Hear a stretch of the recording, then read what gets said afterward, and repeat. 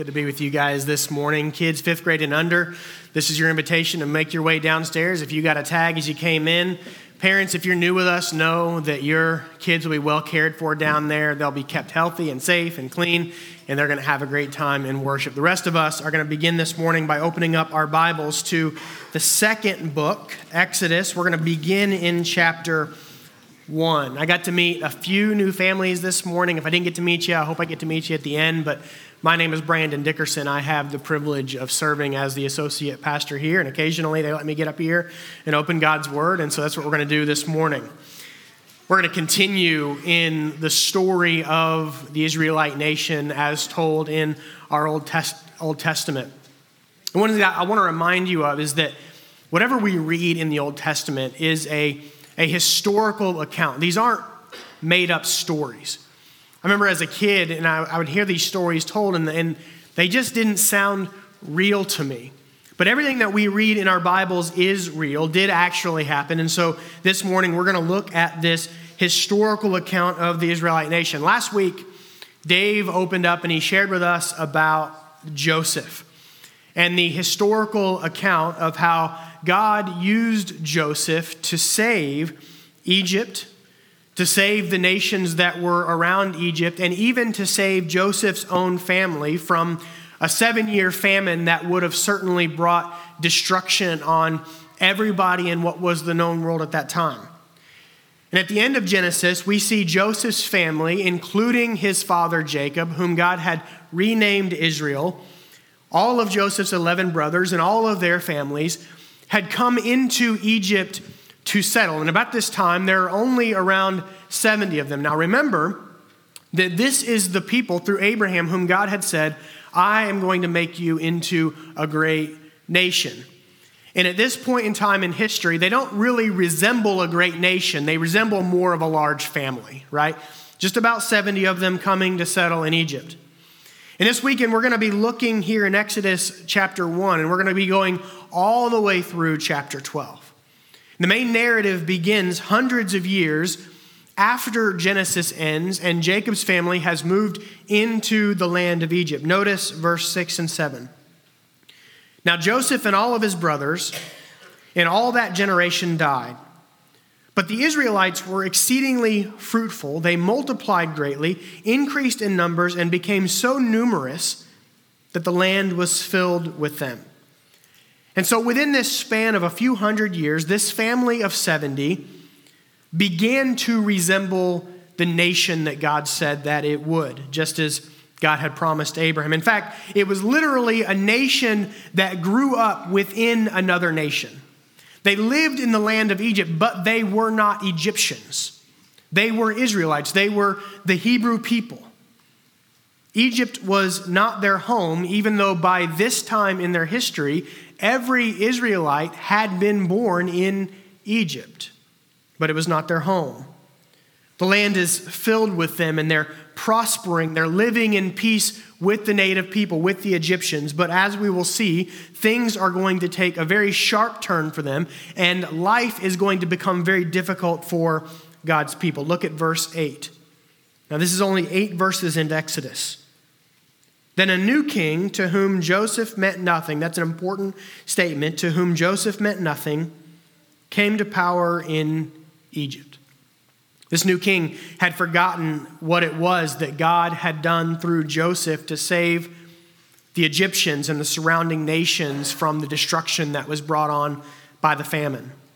He had forgotten that this nation had become wealthy only through God's wisdom given to Joseph and the discernment that he had given Joseph in setting Egypt up as the sole source of food for the known world at that time. It's the reason that Egypt is so wealthy at this point.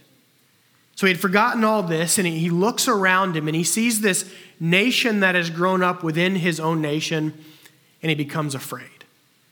He becomes afraid that if left unchecked, that these people would grow more powerful than his own people, and then when war broke out, they would fight against them, and he would lose the seat of power that he has. Look at verses 11 and 14, the result of his fear. So they put slave masters over them, over the Israelites, to oppress them with forced labor. They made their lives bitter with harsh labor in brick and mortar and with all kinds of work in the fields. In all their harsh labor, the Egyptians worked them ruthlessly.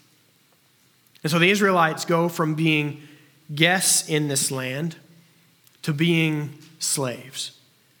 Verse 12 says the Egyptians went from being welcoming hosts to dreading, to even fearing the Israelite people, because they had been told by the governing authority that if they allowed this group of people to continue to prosper the way that they were, that it would mean their own destruction. And so the Israelites became obnoxious to the Egyptians.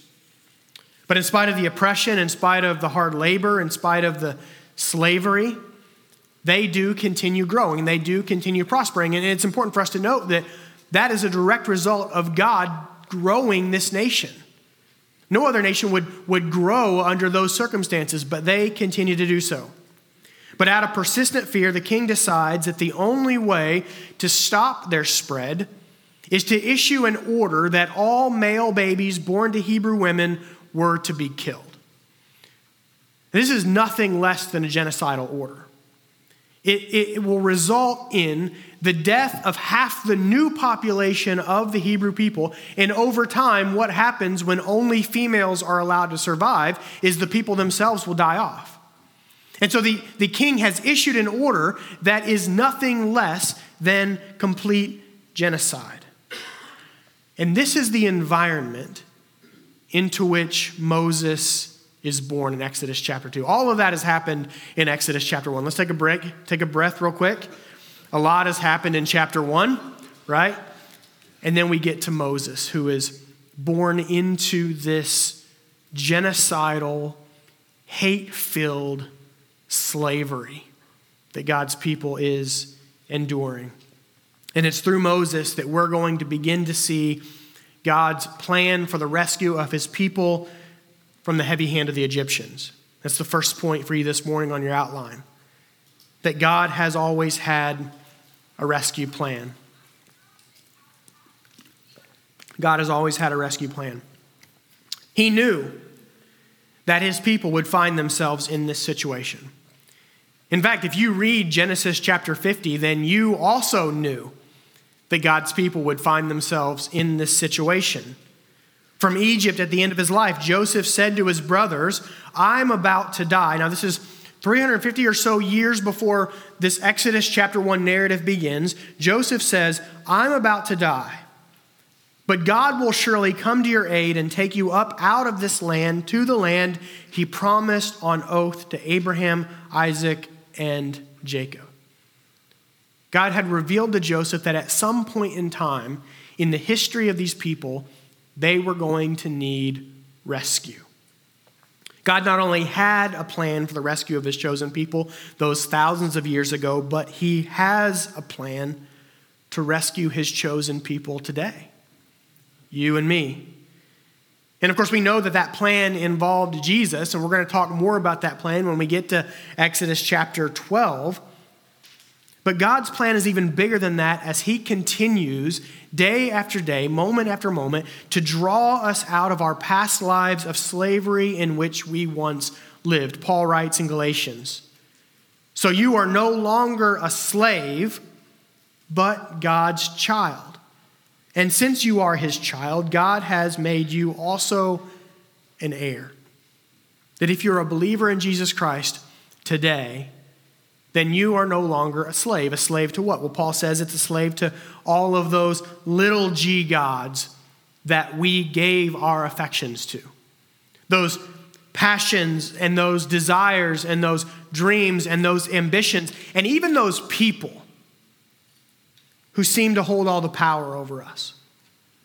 Those things to which we gave our lives before we knew that there was something much more valuable that deserved our affection and that deserved our attention and that deserved our worship. And we know that even while we are saved, even though we have accepted God's ultimate plan of rescue through Jesus Christ, that there are still pieces of that past that hold on to us. That there are still some of those little g gods that we have a hard time releasing and letting go.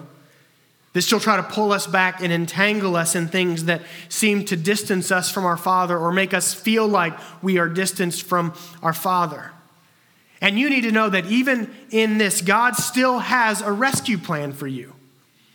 The rescue plan doesn't end with salvation, it begins with salvation. And every day that comes after that. He's still working in you, even if it feels like progress is slow and arduous. And in saying goodbye to our past, we get frustrated.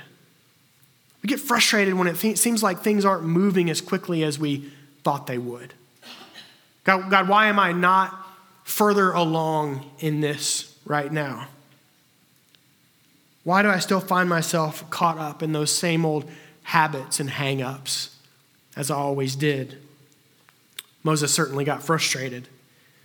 He certainly wanted things to move faster, as we'll see beginning in verse 11 of chapter 2. Now let's first off note that Moses was not raised as the other Hebrews were raised. He's born in the middle of this edict that all male babies born to Hebrew women are to be thrown into the river and drowned. Moses' mother, though, refuses to comply, and for that, she gets a mention in the Hall of Faith in the New Testament book of Hebrews chapter 11. When the author writes, by faith, Moses' parents hid him for 3 months after he was born because they saw that he was no ordinary child and they were not afraid of the king's edict. This is written thousands of years after this happened. But the author is looking back at what she did in order to save this child from this genocidal order that had come from the king. And in fact, when she could hide him no longer, she didn't just toss him into the river. She placed him in a basket and she floats him down the river, all the while watching to see what was going to happen. I've no doubt that if it didn't look like rescue was coming for Moses, she'd have pulled him back out of that river. And she'd have tried to hide him as long as she possibly could. But rescue does come for Moses. In fact, it comes from an unlikely place. As he floats down the river, he is spotted by none other than Pharaoh's own daughter. The very king who had issued the edict to have all male babies born to Hebrew women killed pulls Moses out of the water because she has pity on him, knowing that he's a Hebrew baby. Knowing that he's a Hebrew baby. And what does she do? She sends for one of the Hebrew women to nurse him. And in God's providence, who gets brought to her? Moses' own mother. And so Moses, who had cast her son into the river, gets to come and nurse her own child. And get this, she gets paid for it. Can you imagine women getting paid to nurse your children? That's exactly what happens in God's providence. That she is paid by the royal family out of royal funds to nurse her own child, knowing that he has been saved. And the result is that Moses is not raised as a Hebrew slave, but as Egyptian royalty. He's raised as an adopted grandchild of the king himself. He had everything that the world at that time could offer. And even still, something about the way his Hebrew brothers and sisters are being treated doesn't sit quite right with him. And in a moment of frustration, seeing one of the Hebrew slaves being beaten by an Egyptian, he lashes out and he murders the Egyptian. When his crime is discovered, he flees Egypt, and it will be 40 years living in the wilderness before he is able to set foot back into the only land that he ever knew as his home. But before that happens, he will have a face-to-face encounter with God. Exodus chapter 3. Many of us know this part of the story. It's the part of the story that we most often learn as children. It's the part of the story that I learned as a child. After 40 years of living as a shepherd in exile, Moses encounters God at a bush that appears to be on fire but is not burning up. And it's in this place that God reveals to Moses the plan of rescue that he has for his people. In fact, Moses himself has become God's chosen agent through which his people will be rescued. Now, I want to talk for a moment about Moses' qualifications to be God's chosen agent of rescue for his people. Moses is born into slavery. He's born in the midst of genocide. We know from later on that he has some kind of speech impediment that had lowered his self-esteem. He didn't feel like he could communicate clearly. Not only that, he's a murderer. He's murdered another man. And yet this is whom God has called to be his chosen agent. This is the one who God is sending to the king to decry the rescue of his people. There's nothing in his background that says that this should have been the man that was sent, and yet God calls him anyway. Moses' moment with God will change the trajectory of his life. It's that second point for us. That within your own rescue story, you're going to have these burning bush moments.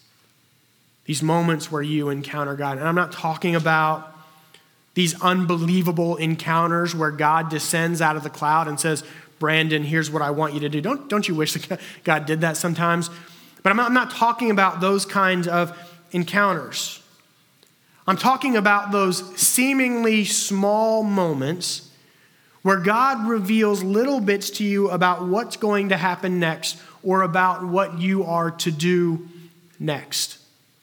I've had people ask that question of me, and it's a valid question. When you read the Old Testament and you read how God has revealed himself to his people, then the natural question that comes is, why doesn't God show himself to us in the same way he did then? If God would show himself to me in that way, then I would believe in who he is, that I would believe that he's real. But Hebrews 1:1 answers that question for us. It says, in the past, God spoke to our ancestors through the prophets at many times and in various ways, sometimes through burning bushes. But in these last days, he has spoken to us by his Son, whom he appointed heir of all things, and through whom also he made the universe. If you are sitting in this room, and I assume that you are, it's a pretty safe assumption, then God has revealed himself to you through his Son and through his word as we have opened it up together. That perhaps for you, this is your burning bush moment. The moment when you first discovered God and the plan of salvation that he has for you. I had a conversation a month or two ago with a friend of mine who struggles with this idea of belief. He struggles with knowing that God is there. And he says, why doesn't he just open the door for me to know these things? And I said, my friend, God has opened the door for you hundreds of times. That every time you walk in this building and you hear his word opened, you've heard the gospel over and over and over again. This right now is an open door for you. As we speak, God has opened the door for you to believe. This is your burning bush moment. Or maybe you discovered him long ago. And the reality is that the life of a Christian is marked by many such moments over the course of a lifetime. It starts with God's call for you to believe and to say goodbye to your past, that life that you used to live following those little g gods. And when you finally say yes, then God reveals himself to you over and over and over again, imploring with you and pleading with you to continue letting go of those things. To continue saying goodbye to those things that have taken priority over him. It's those moments when you choose, with God's help, to let go of the thing in that season of your life that has been getting in the way of your full surrender. I would argue that for us as Christians, for the church, the last 3 months have certainly been one of those moments for all of us. A moment of awakening as we've seen our normal lives completely upended and irrevocably changed. I was a sophomore in high school when 9/11 happened, and at that very moment, we know that the world changed. And at that moment, we began talking about a pre-9/11 and a post-9/11 world. And now what are we doing? We're talking about a pre-COVID and a post-COVID world. My 9-year-old son is already beginning to talk about what life was like before this happened. Because he recognizes, even at his age, that there is a point in time where things have completely shifted, where our lives look different. And the question that we have is, what is God calling you What is he calling you to in this season of your life when perhaps everything you once held dear has been knocked off what you thought was a firm foundation? I can tell you what he's calling me to. A greater love for the people around me and a deeper understanding of just how much Satan has deceived this world into believing that God is not in control. How often do we believe that it's complete chaos around us? It's not chaos. God is in control of it. I was telling Amanda the other day of just how weary I get when I take even the smallest glance at social media or read the news. It used to be anger. It's not even anger anymore. It's just weariness brought on by the sheer enormity of the challenge. And I know that I'm not the only one who feels that way. God has called you and me to love him above all else, and he's called us to love our neighbors as ourselves. That's our command. Those are the two greatest commandments in all of Scripture. Love God and love people. That's what he's calling us to. He was calling us to that long before this happened, but now he's especially calling us to that. But we know that even that challenge seems daunting because we find it so difficult sometimes to love people who are on the opposite side of the aisle. And the reason is that we're forgetting who the enemy really is. The enemy is not those people on the other side. They are victims of the deception. They've bought into the lie that Satan has been spinning to this world from the beginning, and they are victims of that. And if we can understand that those people are victims, then it informs us in how we think about them and how we deal with them. Not as enemies, but as people that I want to see accept this truth. I want to see them have that moment for themselves, that they would accept Jesus Christ. Moses was challenged by the instruction that God gave him in front of that burning bush. God told Moses to go to Pharaoh and to be his voice. In spite of his speech impediment, in spite of his sin in his past, God tells him to go and demand the release of his people. How did Moses respond? Who am I, God? Moses knew all these things about himself. Who am I that I should go to Pharaoh and bring the Israelites out of Egypt?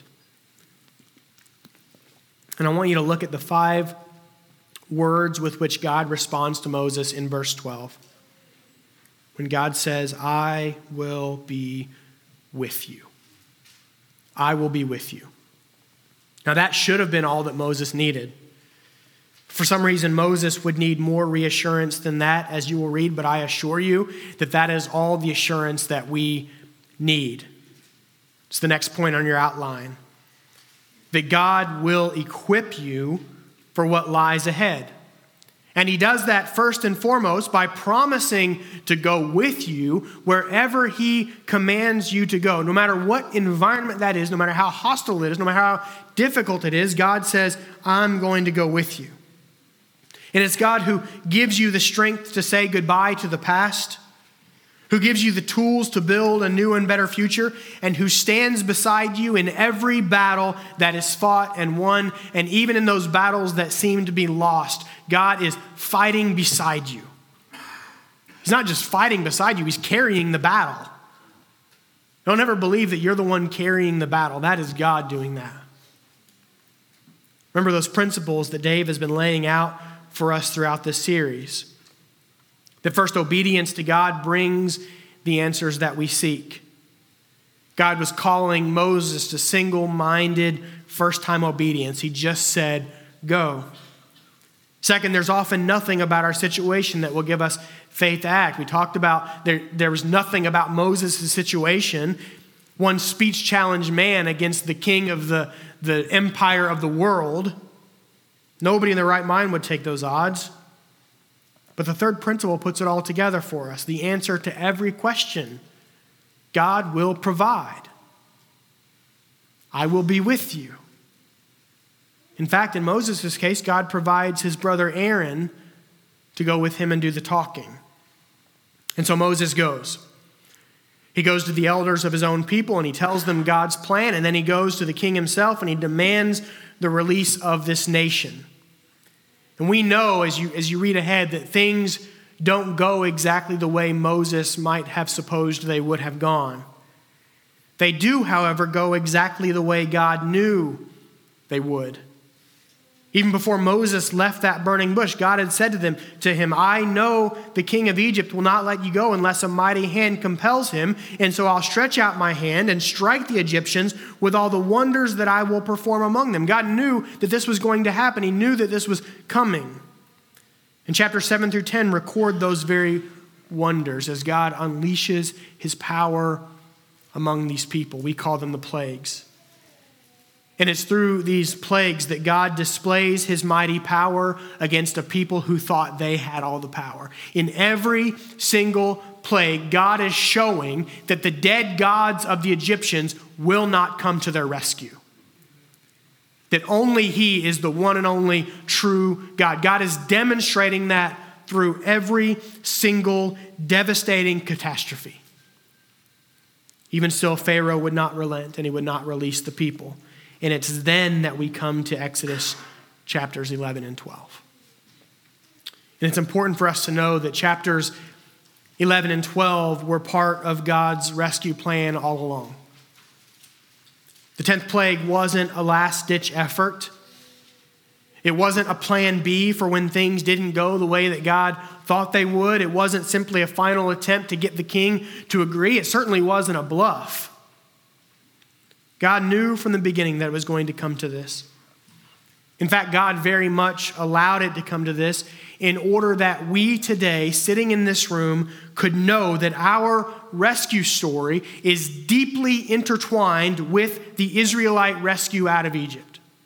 That there is a deep connection between my rescue story and your rescue story and the rescue of the Israelites out of slavery in Egypt. God has planned this in order that we might know that. And so let's read together beginning in chapter 11, verse 4. So Moses said, "This is what the Lord says. About midnight I will go throughout Egypt. Every firstborn son in Egypt will die, from the firstborn son of Pharaoh who sits on the throne to the firstborn son of the female slave who is at her handmill, and all the firstborn of the cattle as well." Now, before you think this is too harsh, and I understand that when we first approach the Bible and we begin to read, we realize that the Bible has a lot of really gritty moments in it. It's not very pretty at times. And sometimes without an informed understanding of who God is and how he operates, we approach stories like this and we say, why is God being so harsh here? Is this a God of love?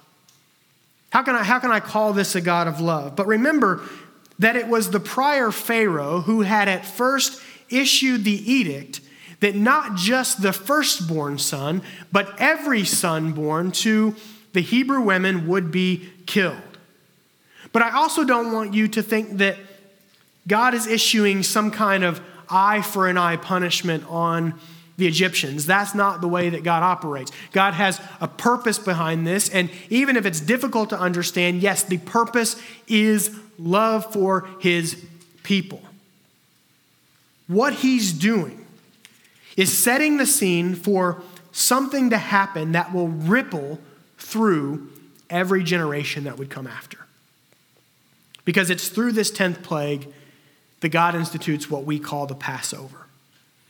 Notice God's proclamation that all firstborn sons would die wasn't limited to just the Egyptian people. He said that every firstborn son in the land of Egypt would die, which includes whom? The firstborn sons of his own people. Now think about, in your family, if all of a sudden the firstborn sons of everybody in your family died, how many people would you lose in your family? You would lose a lot. So God says that every firstborn son in Egypt would die, including those of his own people. And so make no mistake that without the Passover, the wails heard from that night would have come not just from the Egyptians, but also from the Hebrews. The crying that was heard in Egypt that night and into the next morning would have been coming from God's own people as well. But God's plan included a way for the firstborn sons of the Israelites to be spared. And in order for them to be spared, a sacrifice would be required. God said they would need a spotless lamb. Through Moses, God instructs each household to take a perfect lamb, and at twilight they were to slaughter it. They were to take the blood of that perfect lamb and put it on their door frames. And as God passed through that night, the lives of all the firstborn sons in Egypt were taken except for those who had the blood of the lamb smeared on their door frames. It was through the death of this spotless lamb that rescue would come to the homes of the Hebrew people, and it's through the blood on their door frames that they would ultimately be set free from Egypt, that they would be released to go. It's our final point. Out of death comes life. So why this heavy-handedness of God? Why did he have to go this far? And if he had to go this far, why didn't he just take the lives of the firstborn of the Egyptians and just let the Hebrew people go? Why wouldn't he just pass over the homes of his own people without the requirement of this lamb who had to be killed? Well, God was showing his people then, and he's showing you and me today, that the consequence of sin is death. That the wages of sin is death. If we have ever done anything against God, and all of us have done something against God, then the wages of that is death. Had his own people sinned? You bet they had. Even before they left Egypt, they were grumbling against Moses, and they were grumbling against God because Moses coming in had changed their way of life in a way that had become more difficult for a short time. That in sin, they had rejected God's plan of rescue for them.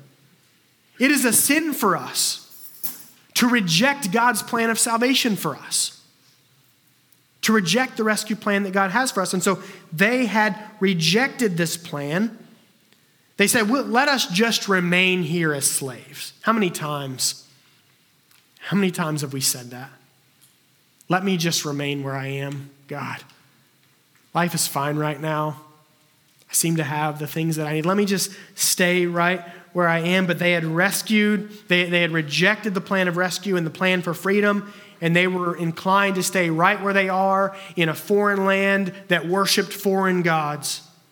And even before the law was given, God was demonstrating what Hebrews 9:22 says, without the shedding of blood, there is no forgiveness. Without the shedding of blood, there's no forgiveness. But more than this reality is the reality that through the Passover, God was giving you and me, a glimpse, a foretaste, a shadow of his ultimate rescue plan. He's giving it to his own people at that time, a shadow of what he's been planning all along. Do you see the shadow that he's giving, the foretaste that he's giving? Let me see if this helps. In John 1:29, John the Baptist, who had come to prepare the way for the Messiah, for the Savior, he looks out and he sees Jesus making his way toward him on the horizon. And what comes out of his mouth? Behold, the Lamb of God who takes away the sins of the world. Behold, the Lamb of God who takes away the sins of the world. Jesus is our Passover lamb. Jesus' blood is the blood that we smear on the doorframes of our hearts in order that the wrath of God would pass over us and we would be brought out of slavery and into freedom. That we would no longer follow dead, lifeless little g gods, but that we would have the opportunity to follow the big G God. It's out of his death that we have been given life. It's his death that has enabled us to say goodbye to our past. It's out of his death that we are able to let go of those little g gods that we've pursued and to be pursued by the one and only God. It's out of his death that we are no longer slaves to sin, but sons and daughters, heirs of the Father and co-heirs with Christ. There's a Puritan pastor by the name of John Flavel, who imaginatively recreates the conversation between God the Father and God the Son before creation. I want you to know that just like God had planned all along that the Passover would come to pass, God planned all along that Jesus Christ would be our rescue. It was not a plan B. Before God set the foundations of the earth in place, he knew that it would come to this. And John Flavel records, it's not in the Bible, but it gives us a picture of God's love for us before he set the foundations of the earth. When the Father says, "My Son, here is a company of poor, miserable souls that have utterly undone themselves and now lie open to my justice. Justice demands satisfaction for them or will satisfy itself in the eternal ruin of them. What shall be done for these souls?" He's talking about you and me. We've undone ourselves. And the Son says, "My Father, such is my love to and pity for them that rather than they shall perish eternally, I will be responsible for them as their guarantee. Bring all of your bills that I may see what they owe you. Lord, bring them all in that there may be no after reckonings with them. At my hand you will require it. I would rather choose to suffer your wrath than they suffer it. Upon me, Father, upon me be all their debt." And the Father says, "But Son, if you undertake for them, then you must pay the last penny. Expect no discounts. If I spare them, then I'll not spare you." And the Son says, "I am willing, Father. Let it be so. Charge it all to me. I am able to pay their debt, and though it will undo me, though it will impoverish all my riches and empty my accounts, yet I am content to undertake it." Just like the crescendo of God's rescue plan for the Hebrew people had been planned all along, God had determined long before he spoke the universe into existence that Jesus Christ would be the crescendo of your and my rescue story. The climax, where all that God has been planning from the beginning is made perfectly clear to us. It's no longer a shadow. It's no longer a foretaste. It's right there. This was the plan that the Father had all along.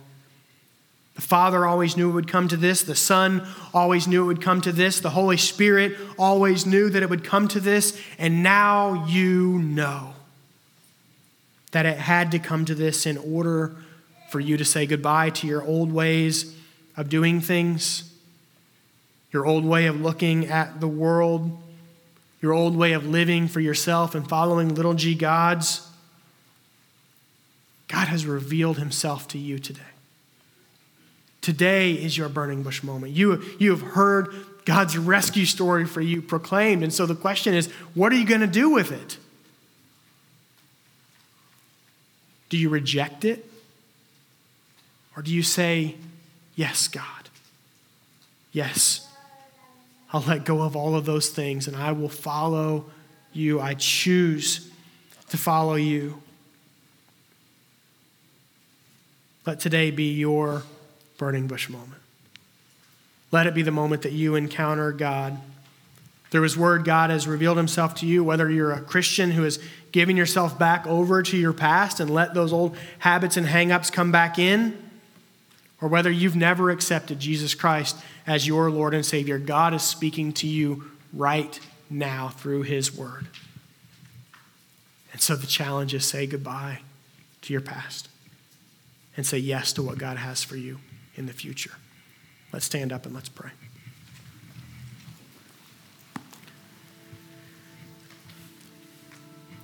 Father, I thank you for this historical account. It's not a made-up story. It's the account of how you raised up a people, not a people who were qualified to be your representatives to the world, but a people whom you chose to be your representatives to the world. And Lord, as we recount their story, we are reminded of just how connected we are to the Israelites. That, Lord, every one of us in this room have asked to remain where we are. We've all asked to remain in our lives of slavery because it's all that we've ever known, and we can't yet see that there is something so much greater on the horizon.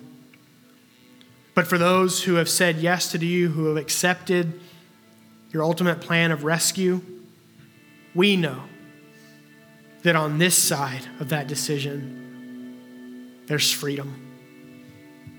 And so, Father, for those in this room who don't yet know that and are having trouble seeing it,